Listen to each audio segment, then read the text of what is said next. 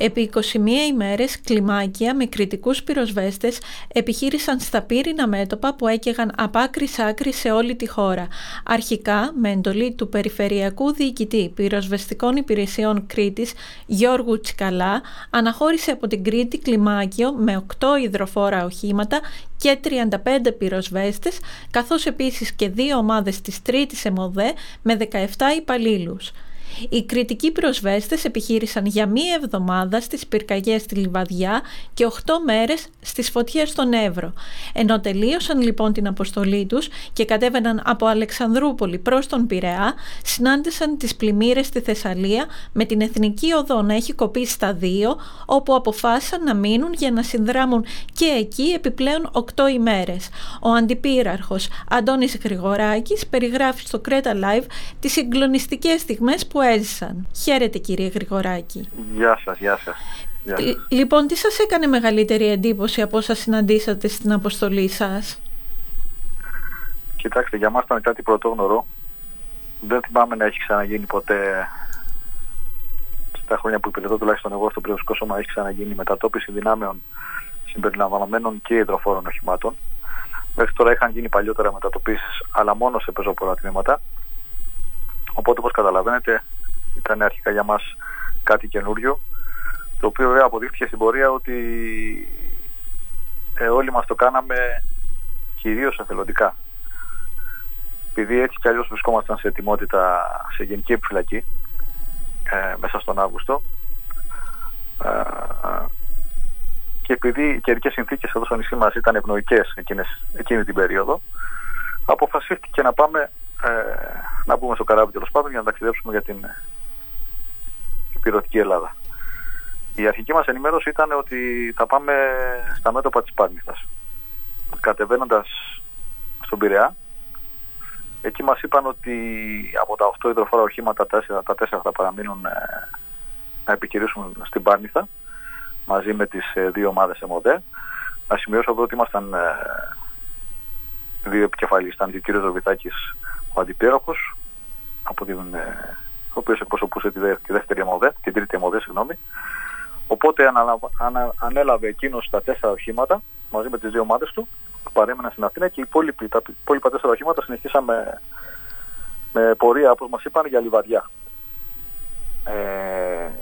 Επίσης να σημειώσω ότι την πρώτη εβδομάδα τα 4 οχήματα που ήμασταν στη Λιβαδιά, όπως είπατε, επιχειρήσαμε εκεί. Τα υπόλοιπα 4 μείνανε, σας είπα, στην Πάρνηθα, και με επικεφαλή τον κύριο Ροβιτάκη. Τα 4 ζητήθηκαν κάποια στιγμή να πάνε στην Άνδρο, οπότε ταξίδεψαν για την Άνδρο. Αυτό ήθελα να σημειώσω. Οπότε στα δικά μας, τι μου έκανε εντύπωση? Για μας ήταν τεράστια εμπειρία το είδος της πυρκαγιάς που αντιμετωπίσαμε στη Λιβαδιά, καθότι επιχειρήσαμε σε αλπικό υψόμετρο, μιλάμε δηλαδή για πάνω από 1000 μέτρα, και το είδος της βλάστησης ήταν το έλατο.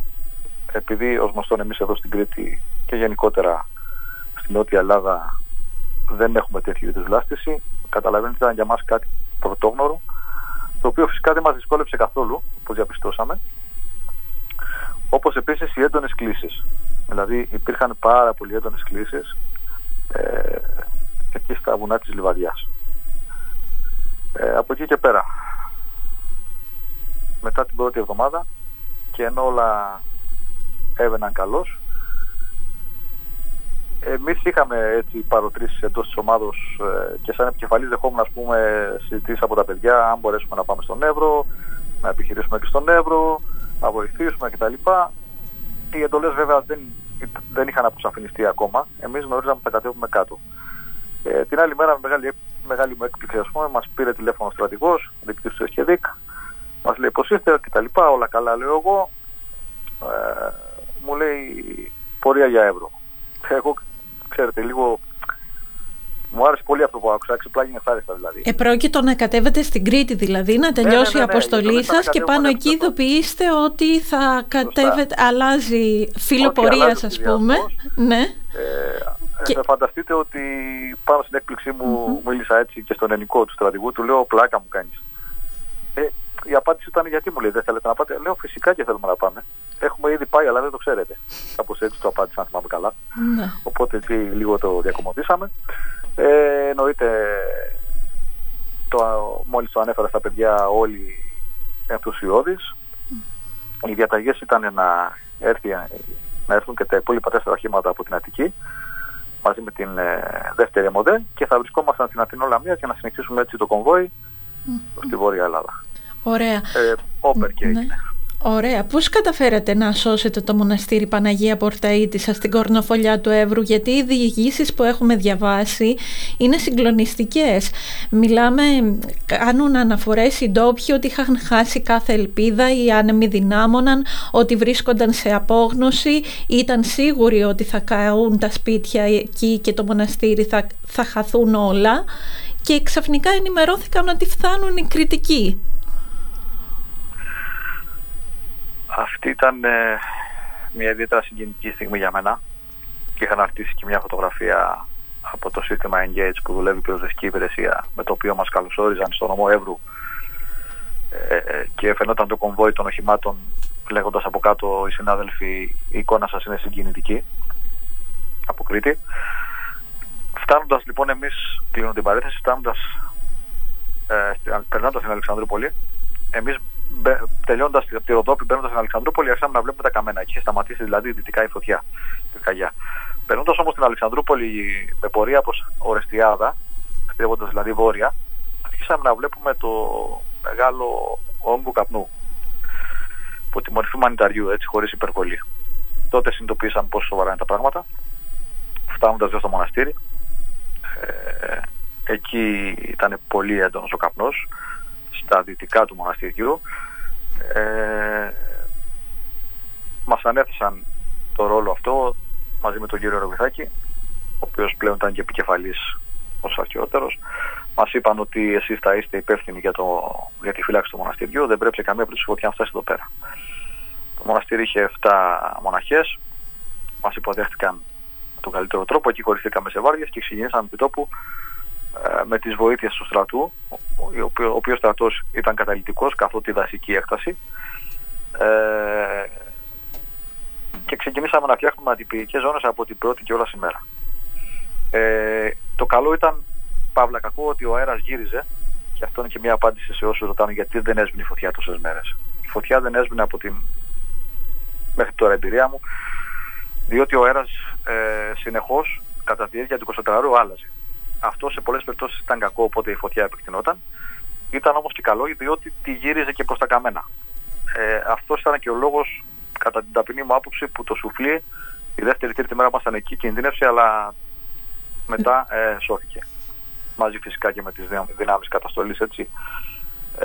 Οπότε τις 3 πρώτες μέρες φάνηκε ότι εμείς έχουμε οριοθετήσει τη φωτιά προς τη μεριά του μοναστηριού.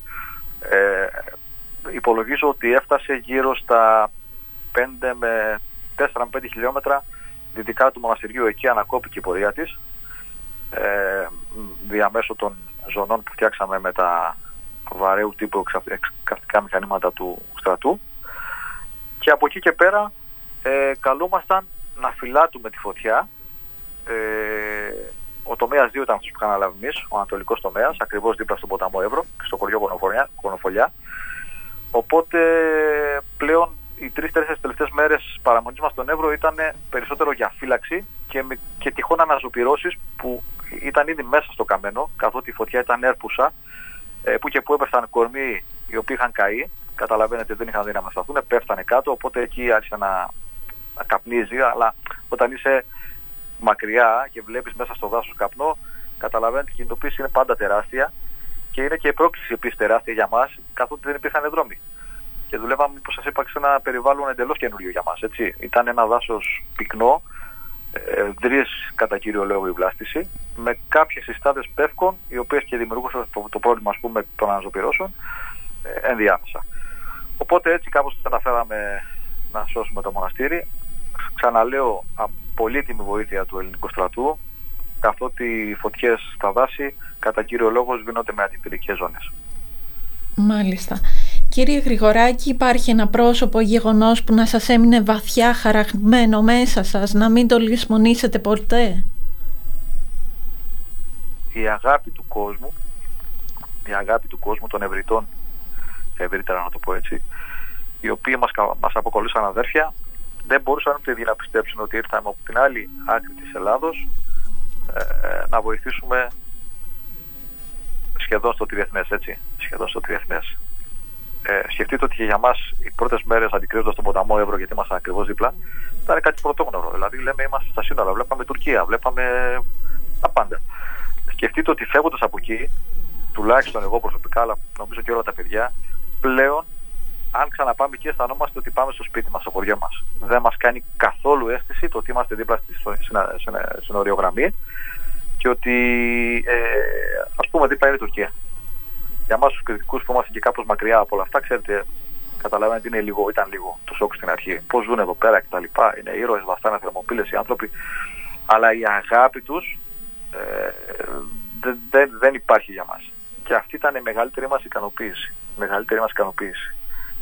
Άνθρωποι αγνοί, άνθρωποι κατατρεγμένοι, άνθρωποι μόνοι τους, ξαφνικά βλέπουν εμάς από την άλλη άκρη της Κρήτης, της Ελλάδος, να βοηθάμε. Αυτό είναι που θα μου μείνει για πάντα χαραγμένο. Νομίζω ότι η όλη επιχείρηση και η εμπειρία που αποκόμισα δεν πρόκειται να σβηστεί από το μυαλό μου, ακόμα και όταν δεν θα είμαι στο πυροσβεστικό σώμα. Σας ευχαριστούμε πάρα πολύ, κύριε Γρηγοράκη, για το χρόνο που μας διαθέσατε και καλές αποστολές ευχόμαστε στο μέλλον. Να είσαστε καλά κι εσείς, να είσαστε καλά.